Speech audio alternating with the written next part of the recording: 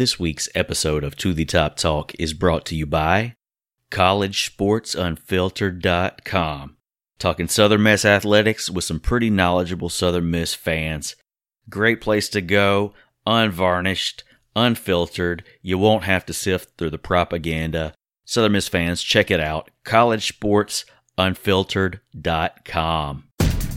You are listening to the Top Talk with Jamie Arrington. Thank you, Jamesy. And Jason Bailey. Bump is pretty good. But the reality is, they don't know, man. I've been looking forward to the Top Talk. You know, I have that with myself every night. Every day, anything we do is Southern Miss to the top. What's going on? What's happening? How you guys doing? Welcome to the Top Talk with Jamie Arrington and Jason Bailey. I'm Jamie Arrington. He's Jason Bailey. Take it away, Jason.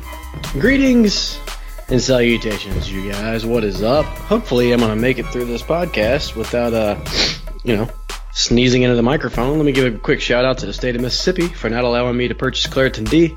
That's awesome. I'm not going to be able to cut out all the sniffles when editing this episode, so you guys just make do. I've been there.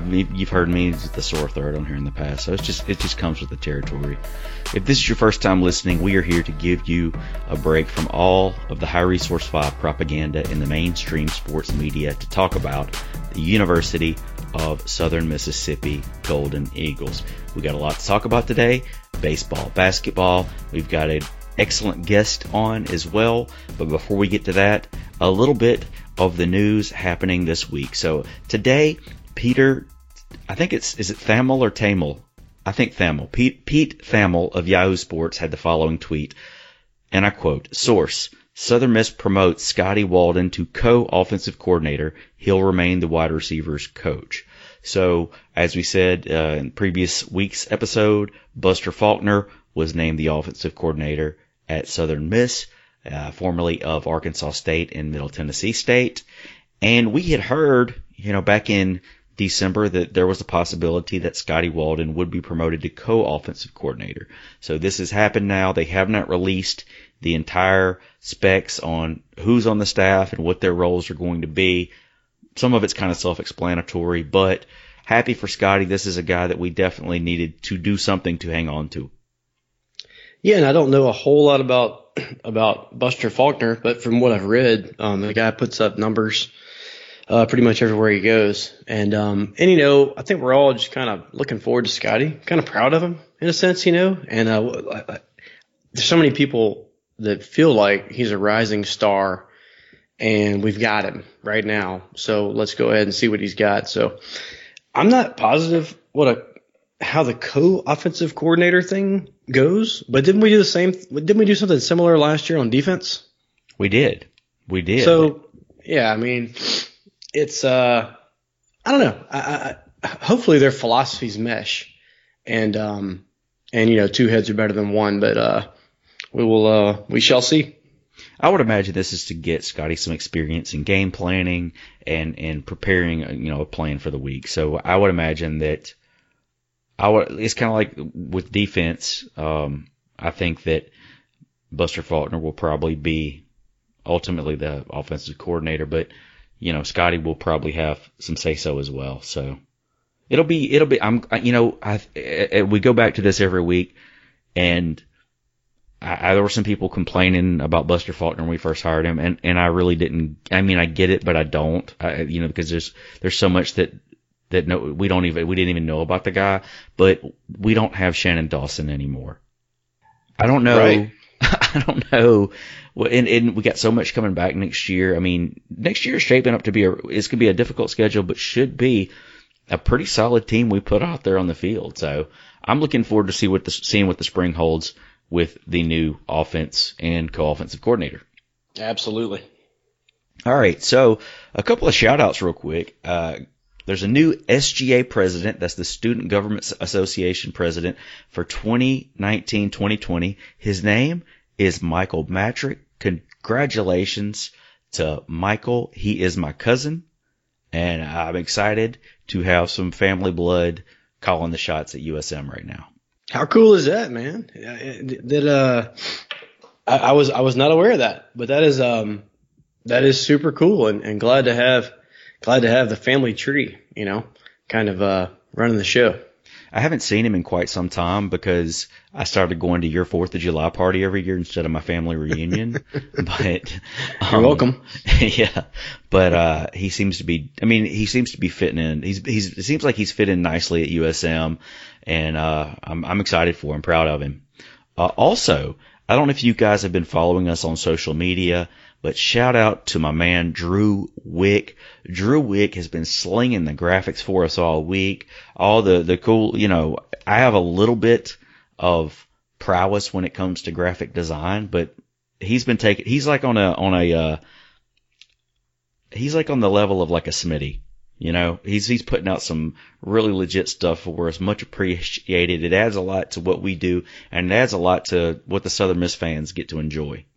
He's super quick with it, too. I think we left the basketball game the other night, and I saw it pop up on my phone, and you were sitting in the front seat. I was like, goodness gracious. You're a wizard with this stuff. And, man. Yeah, I wasn't sure if Drew was going to want to take the credit for it, and I was fully prepared to take all the credit. but yeah, I there's no way I could put anything together like that. So, super glad that he does what he does, and he does it so well. And I hope he keeps doing it, because if he stops doing it, you're definitely going to be able to tell. Oh, you will definitely be able to tell. I mean, okay, I designed the logo, and I basically take the logo and a picture of the person who's on the episode that week and just mesh it together in a box. So that's the extent of my graphic design work. Which is also way more than I could do. Well, I'm not going to show you how to do it just because I need to have, some kind of leg up there, some reason to keep me around. Also, got to give a shout out to the Pine Belt News. David Gustafson is letting us put a little blurb in the newspaper, kind of giving you guys insight into who's going to be on the show each and every week. So, cool. Really cool to get out there on Pine Belt News. Also tied in with Pine Belt News is Hub City Spokes, which is tied in with Signature Magazine, which puts on the Best of the Pine Belt contest every year. Right now, To the Top Talk, up for Best Local Podcast. You can go vote right now. One email address per IP address every day at festivalsouth.org. Yes. Get your vote on. Get your vote on early. Get your vote on often. I do it at the same time every single day. Right when I wake up, I go ahead and I log in and I vote. And I'm telling you guys, we can take this thing. We can win this thing. I really want to win this thing. And you guys are the only way that I can do it. Not that I can do it, but Jamie gets to do this stuff all the time. It's like the one time in my life I'm probably going to be nominated for anything. And so yeah, we might as well make it count. Do it for Bump. Do it for me. I'll take it. Well, let's talk a little Southern Miss basketball. So we ventured out to Reed Green Coliseum this past weekend. It's Saturday, February the 23rd. The Golden Eagles fell in overtime to UAB 76-72. But it really was a fun atmosphere there in the greenhouse. It definitely had some parts of the game. You could definitely feel kind of what we felt in the several years leading up to what we have now. And it's nice, and I know we've mentioned about it a couple times on the show this year, where every now and then the crowd just kind of comes alive. No matter that the crowds maybe aren't as big as they have been in the past, but they're kind of inching their way towards it. The team's playing good, and for all of its faults that Reed Green Coliseum has, the acoustics are not one of them. So if you can ever get people in that building, it's an obvious advantage. And we did get to feel just a little bit of that on Saturday, and it was really cool. Well, the Golden Eagles are now 17-10 on the year, 9-6 in Conference USA. This was the first game in bonus play. The Golden Eagles' next game is going to be this coming Sunday, March the 3rd. They are at Western Kentucky at 2 p.m. Then on Wednesday, March the 6th, they will be heading up to Virginia to take on Old Dominion. And then on Saturday, March the 9th, the final home game for the Golden Eagles this year. It's going to be Senior Day. This is going to be a crucial game. What matters right now is we are in this top pod with the top 5 teams in the conference. As long as we can finish in those top 4, we will get a bye in the Conference USA tournament and not have to play an extra day of basketball. So, it's not if you don't get the bye, it's not the end of the road, but it definitely helps, as far as staying, keeping your stamina up. And, we noticed this weekend, I don't think we played the full roster by any means this weekend. Yeah, no, I was going to hit on, some of that. Just real quick, I got a few things.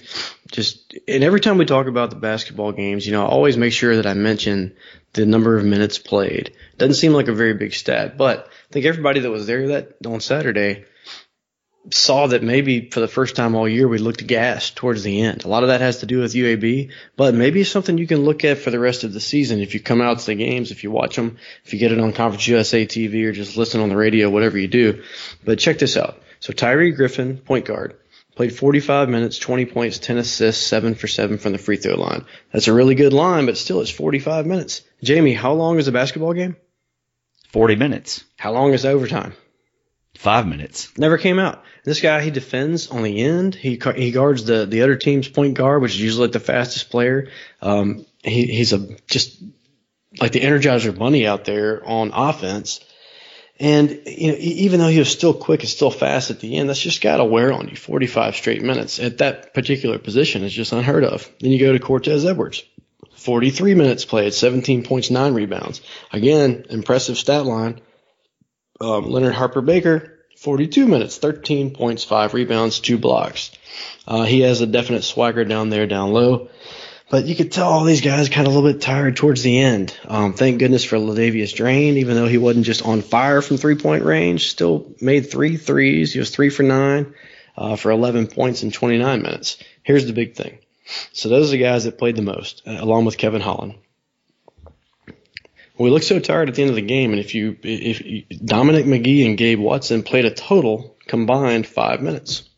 Wow. Right? 5 minutes total. So, I personally think Dom could be on the floor way more than he is.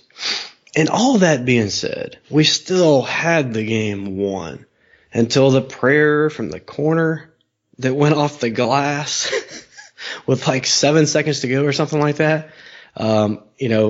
USM's up by 3, and 99 times out of 100, you see that shot thrown up, it clangs off, and, we come off the court victorious. This particular time, 3-pointer off the top of the glass. And mind you, from the right side with a right-handed shooter, which almost makes it even more impossible. So all that being said, we still probably should have won the game. And we do have a little bit of time between the next start, so maybe all those minutes don't affect the next game. But I think anybody, Doc, the staff, the players, fans, everybody can look at these minute numbers and tell that you're going to have to give these guys a break at some point, somewhere, right? Absolutely. Just something to look forward to with the next game. So this next game coming up. Well, before we start with this next game, okay, the final game. We got one more home game left. No reason why we can't put the largest crowd of the year in Reed Green that day. It's going to be a crucial game. People have wanted to be back, regardless of how you feel about the job Doc has done. This is a situation where winning cures all. And if we're in the mix for this conference tournament, this game could be crucial to us having a bye or not having a bye. How'd you like being back in the greenhouse, by the way? It's been a while. It's Yeah. been a while, but I had a good time other than the outcome, and I enjoyed watching. I've watched the team play on TV a couple of times, and I've listened to the games on the radio. But it was nice to be there and to see him in action. And near about hit that 5,000 mark. The official attendance was 4,456. I believe most of that probably. But there it is right there. So we're shooting for 5,000. Near about got there. I got me another gold shirt, which I know I needed for the collection. And it was fun, man. Everything was fun except for the outcome. But it's still a fun team to watch, man. And just a couple things go differently, specifically that prayer from the corner at the end. Then we're sitting here looking at a 7-game win streak. So We're not that far away. We still got 3 more to go, and I'm really looking forward to it. All right, so our guest this week is a man I've known for a very, very, very long time.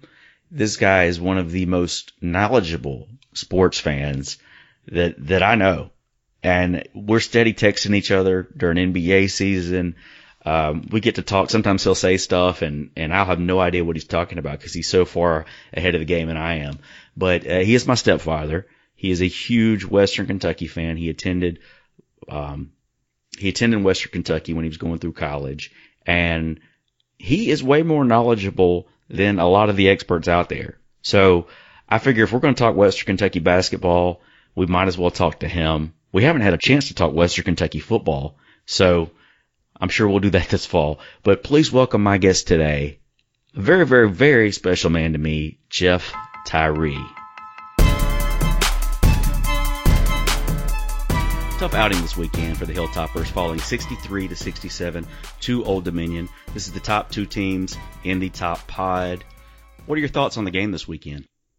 It was a battle for them. They played well and held their own and had a 3-point lead late in the game, Jamie, but they just couldn't ever get over the hump and just came up short. That was their second trip to Norfolk to play Old Dominion. The first game was really a weird game. They actually led that game 21-0 and ended up getting beat by 3 the first time, and then they got beat 4 this time.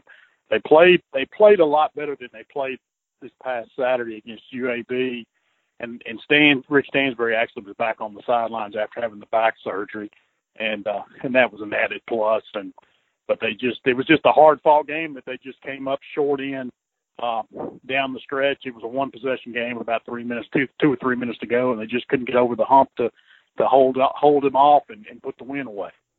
You mentioned Rick Stansbury having back surgery. For the fans that don't know, I think he slipped on some ice at his house before the Marshall game, I think in January. And, I think he coached through the game here in Hattiesburg and then finally just had to get off his feet and had back surgery last week. He did. It's really a crazy deal. He didn't fall necessarily, as I understand it. He was just actually headed out the door, and he slipped and he twisted and he caught himself. But when he did, I don't know. I'm sure he had some kind of disc issue or ruptured a disc or did something. And he tried to get through the issues with it and just handle the pain till they could get to the end of the year and then get it worked on this summer and in the off season.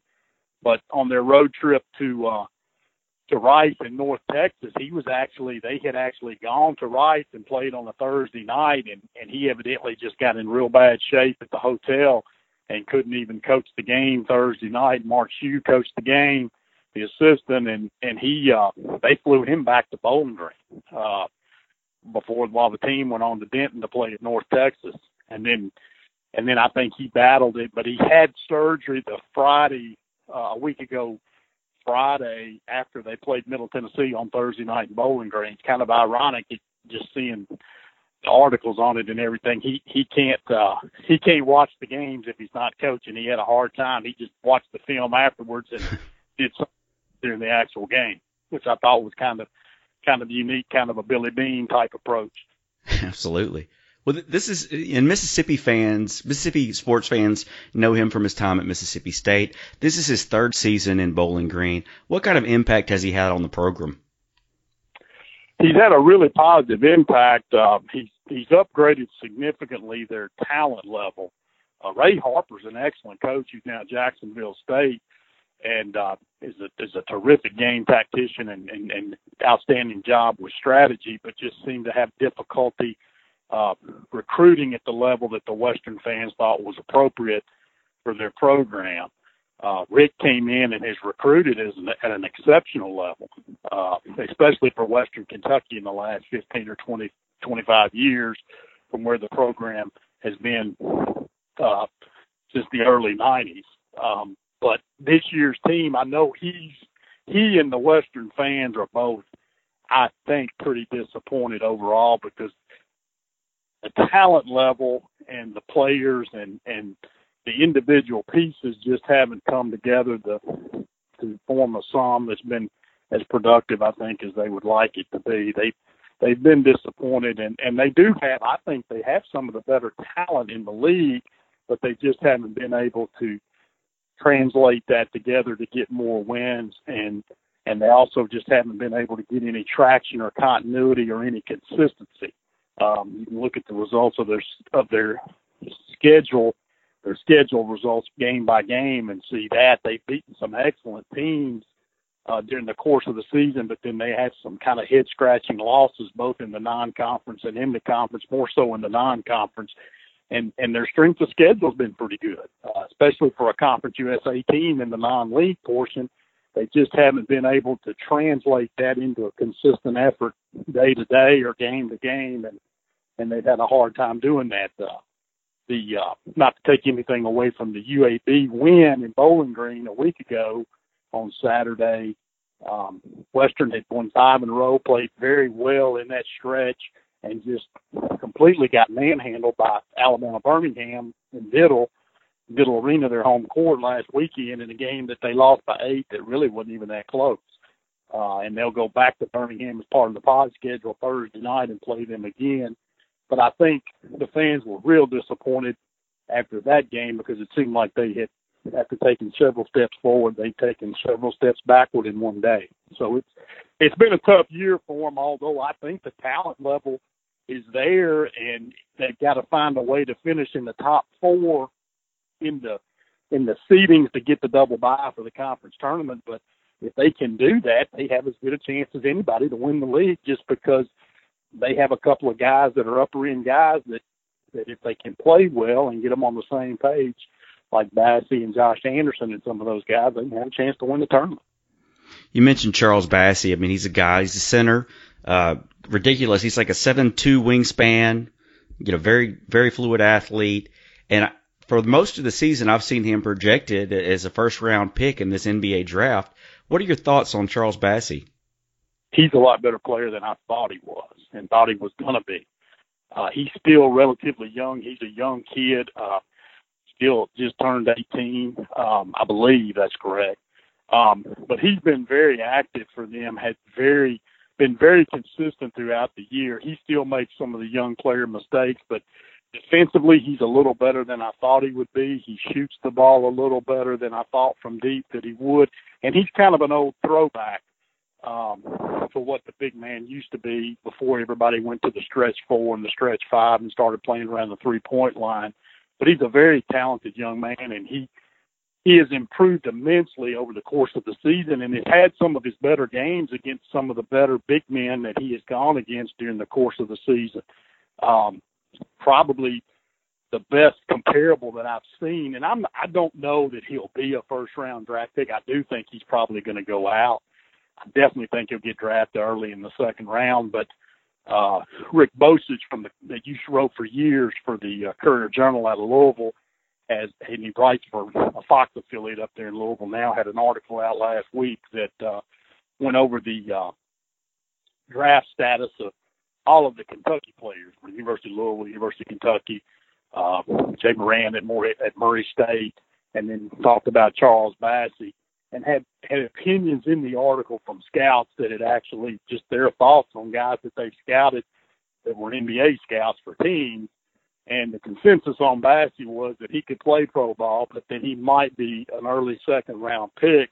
And one of the interesting things I thought was, because the question about Bassey is going to be, how does he fit into today's NBA game in terms of his size and the way the NBA teams play the game today?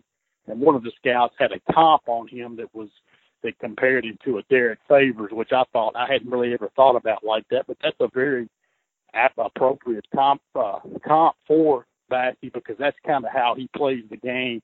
His Favors is kind of a throwback from his days at Georgia Tech and then in the NBA, and Bassey, I think, will be similar to that. I just hope that if he makes the decision to go, that he can get in the right situation with the right team and be able to stick and not kind of get into the European or the G League structure where it's just hard to get out of and get back into the league.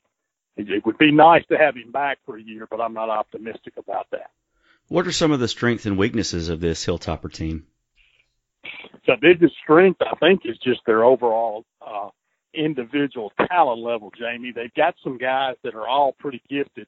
They all have some limitations, but they're appreciably better athletic than they've been in the past. They just don't have the experience and veteran leadership, for example, that they had last year with some of the senior transfers and Cooley and Colby and Thompson and then Justin Johnson, who was already there. They are very, have been very inconsistent all year.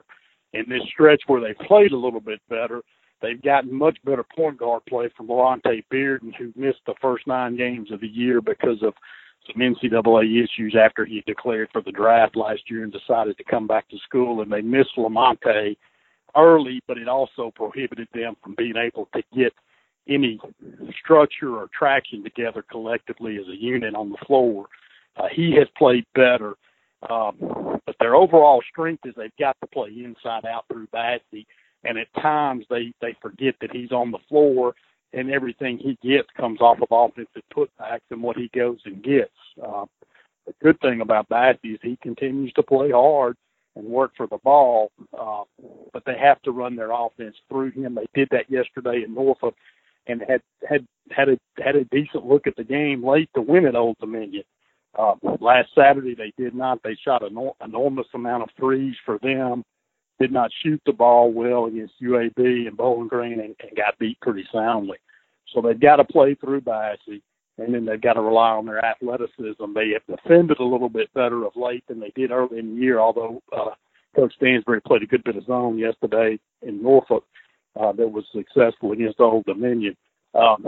Their weaknesses are, and it's just critical to them, and it dictates how they play when the game results come in, is they just turn the ball over so much. They have an enormous amount of turnovers and the propensity to turn the ball over a lot, especially live ball turnovers, which just crush you. And if they do not turn the ball over, they're pretty efficient offensively and can score or get to the free throw line. But one thing they've just not been able to do at all this year is protect the basketball and or not turn the ball over, especially in critical parts of the game. The first meeting this year on January 24th, Western Kentucky with the 66-63 win over the Golden Eagles. What, if anything, has changed since the first meeting this season? I think, Jamie, in all candor, USM's probably playing a little bit better. It's a little bit better club than the one Western faced in January. Western was fortunate to get out of Hattiesburg with the win.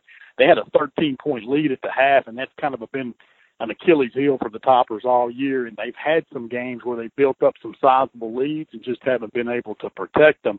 And they did the same thing that Thursday night in Hattiesburg on the 24th. They had a 13-point halftime lead and were fortunate to get to the finish line and win the game.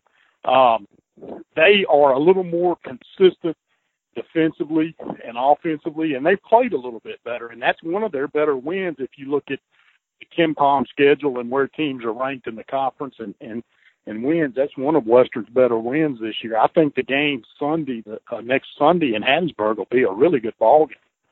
I think it'll be a battle. I think it'll be a pretty intense. I think it'll be very similar to the game that Western played yesterday at Old Dominion. It'll be played in the 60s again, and I think it'll be a 1 or 2 possession game late with the team that makes the least amount of mistakes will be the one that comes out with the win.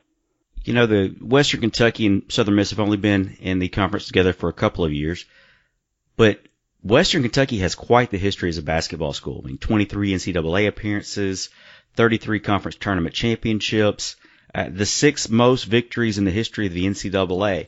For the fans that might not be as aware, tell us a little bit about the basketball tradition at Western Kentucky. Well, it is a steep tradition, Jamie, and they've been very successful for a long time. Started going all the way back to the days with the foundation of the program and the backbone of the program, Ed Diddle, who was the head coach, for which the arena they play in now, their games are Diddle Arena. He built a tremendous program, and it was a program that ironically was built off of local guys for the most part in the within a 50 to 100 mile radius of Bowling Green. And Coach Diddle brought that forward and had a lot of success. And the highlight or the high point of the program, really from a Western fan perspective, really was the 1960s and into the early 70s. when Johnny Oldham took over for Coach Diddle and was the head coach at the program. He had formerly been a coach, I think, at Tennessee Tech, and he came back to Bowling Green. He had played at Western, and he was able, of course, that was pre-integration with the SEC, and Louisville was not integrated yet, or had begun to integrate, but the SEC was not integrated, and Coach Oldham would recruit black athletes, and there were several tremendous black athletes in the radius of Bowling Green, and he was able to get them all to come to Western and put together some really terrific teams in the mid-'60s, led by Clem Haskins and Dwight and Greg Smith, and then coming forward to the late 60s and the early 70s with the big man Jim McDaniels and Clarence Glover and Dwight Rose and Jim Perry and some of those guys that culminated in a Final Four appearance that was ultimately vacated because Jim McDaniel had signed with an agent before the Final Four during the course of the season, but they finished third that year in the Final Four at the Astrodome in Houston in 1971. And then since then, Clem Haskins came back as head coach in the 80s, and then the test of time, and I guess the test of any good program, is they've had a lot of turnover because they've kind of been a stepping stone for their head coaches, but as each head coach has left, they've replaced that head coach and still been fairly successful on the basketball court, and they've had several head coaches through that time frame with Ralph Willard and Darren Horn and Dennis Felton, and have had a lot of success and have been able to have some form of continuity. They don't have a large fan base, but they have a real solid, consistent fan base that is very supportive of Western, and also very, just like any fan base, can be very critical as things go. Like this year's fan base has been disappointed with the results, even though they're really happy with Coach Stansbury and the recruiting that he's been doing. But their history's long and storied, and they've dominated the conferences they've been in, especially the Ohio Valley Conference for years. Not so much the Sun Belt, except for stretches, but they're thrilled to be in Conference USA, and they've had some success in the league, but they just have not been able to translate that over to an NCAA tournament bid since they came to Conference USA. Well, take a detour for a second here. On Saturday, November the 23rd, Western Kentucky football makes their first trip to the Rock here in Hattiesburg. I know we've been talking about this game for years. It got detoured with them joining the conference, but you finally get to see the Hilltoppers here in Hattiesburg. Yeah, I'm excited about that. I don't know that they'll be up to the task to battle with the Golden Eagles on that particular day, but I think better days are ahead for them. They it's hard not to take a step back when you lose a coach as good as Jeff Brom was, and that's just part and parcel of the business, and Mike Sanford just was not able to translate anything on the field, and there's some debate as to whether or not Mike got a fair enough opportunity or time to implement into his program, as he was only there 2 years. But Tyson Helton is out of that Brom coaching tree. He's familiar.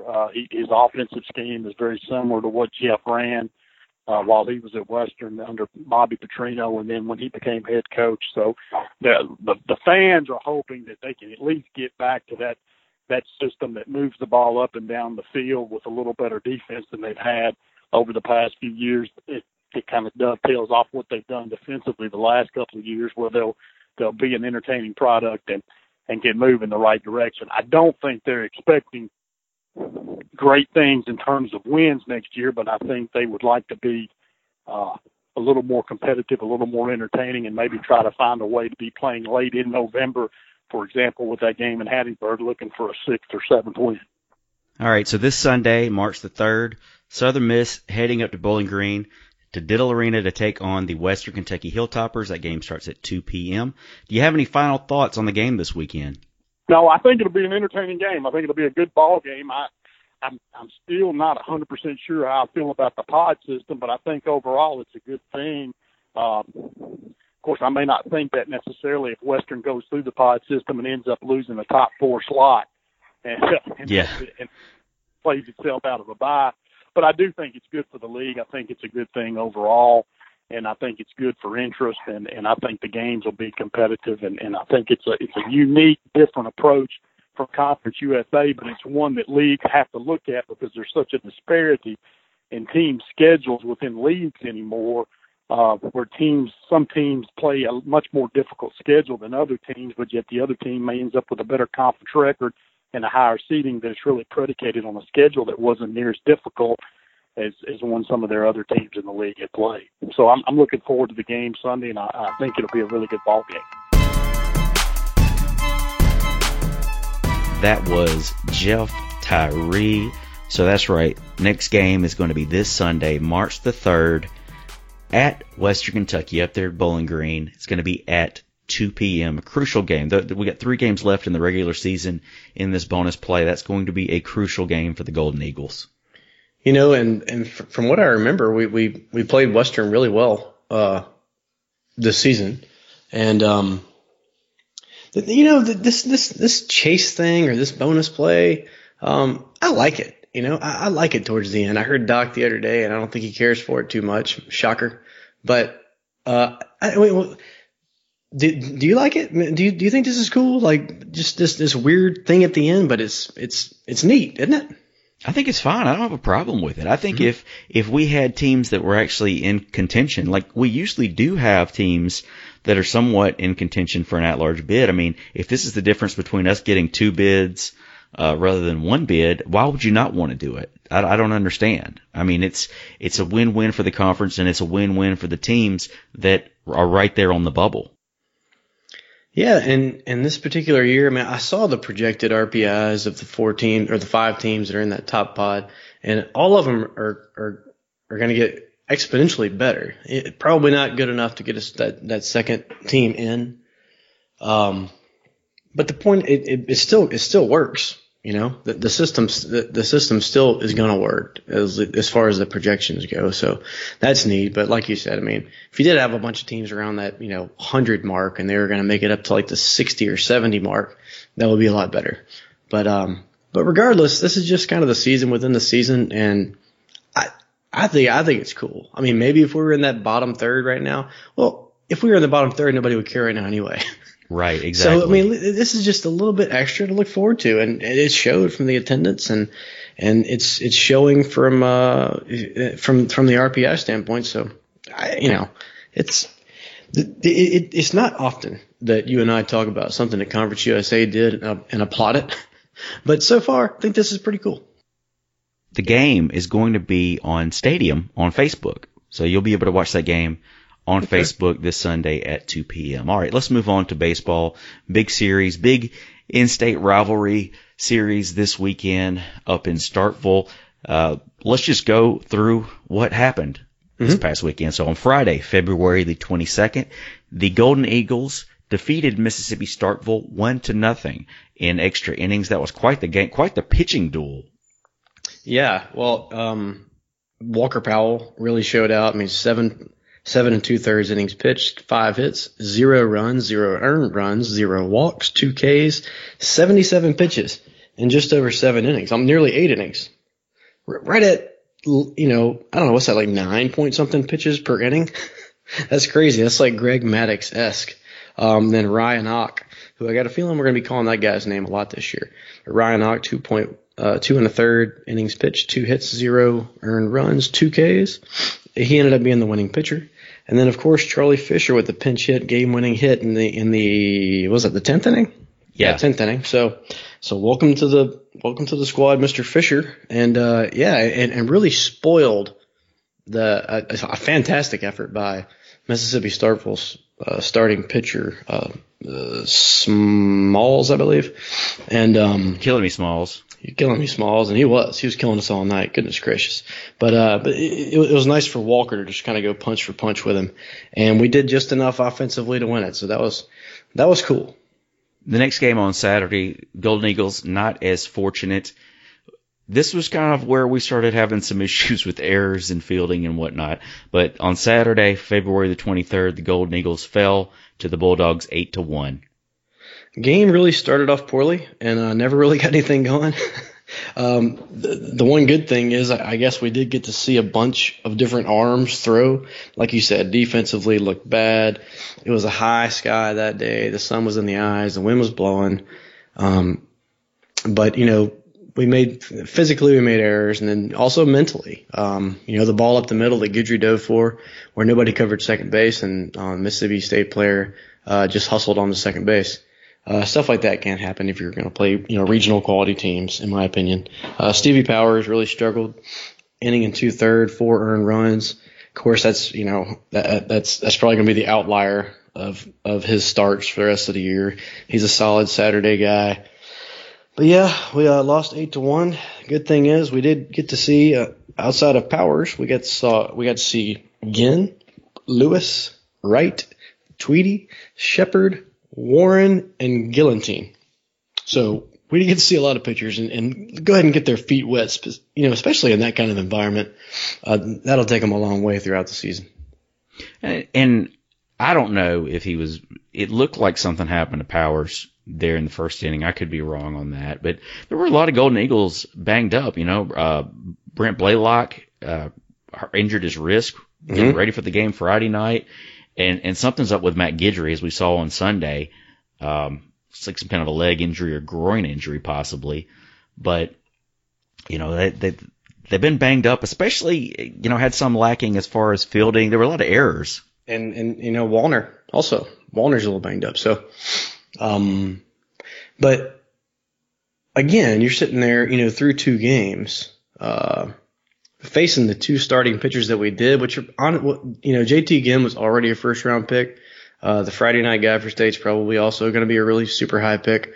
You're facing like probably 2 major league arms, and you're sitting there at 1-1. And obviously not hitting the ball like we're accustomed to see Southern Miss hitting it, and not fielding it, and making some mental errors. Like we played pretty bad, and we're sitting there to split, looking to Sunday, right? So I guess if you're looking for a bright side, that's kind of a bright side.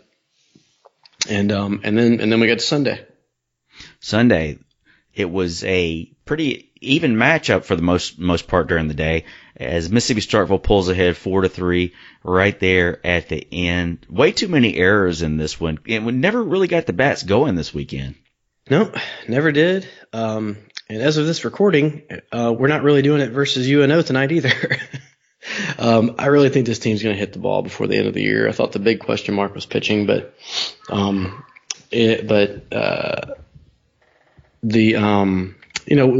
had good pitching in this game as well, but and also the bats. I don't want to say the bats came alive, but we did out hit Mississippi Starkville 8-7. We saw Hunter LeBlanc hit his first home run as a Golden Eagle.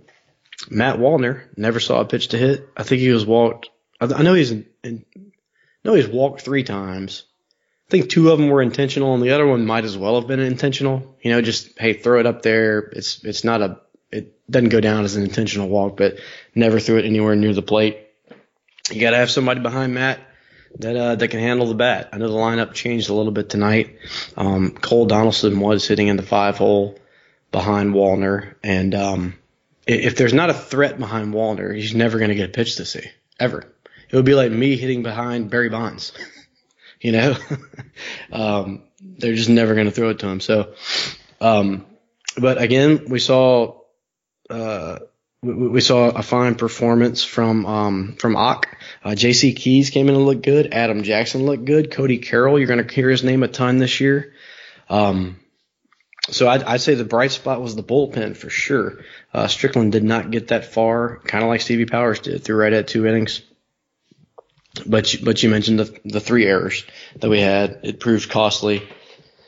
None bigger than Cooper in the 9th, but he's as steady as they come in the middle, and that was uncharacteristic, extremely untimely. But again, you're playing a high caliber team, a team like you're going to face in a regional. You're not playing your best, and you probably should have won 2 out of 3.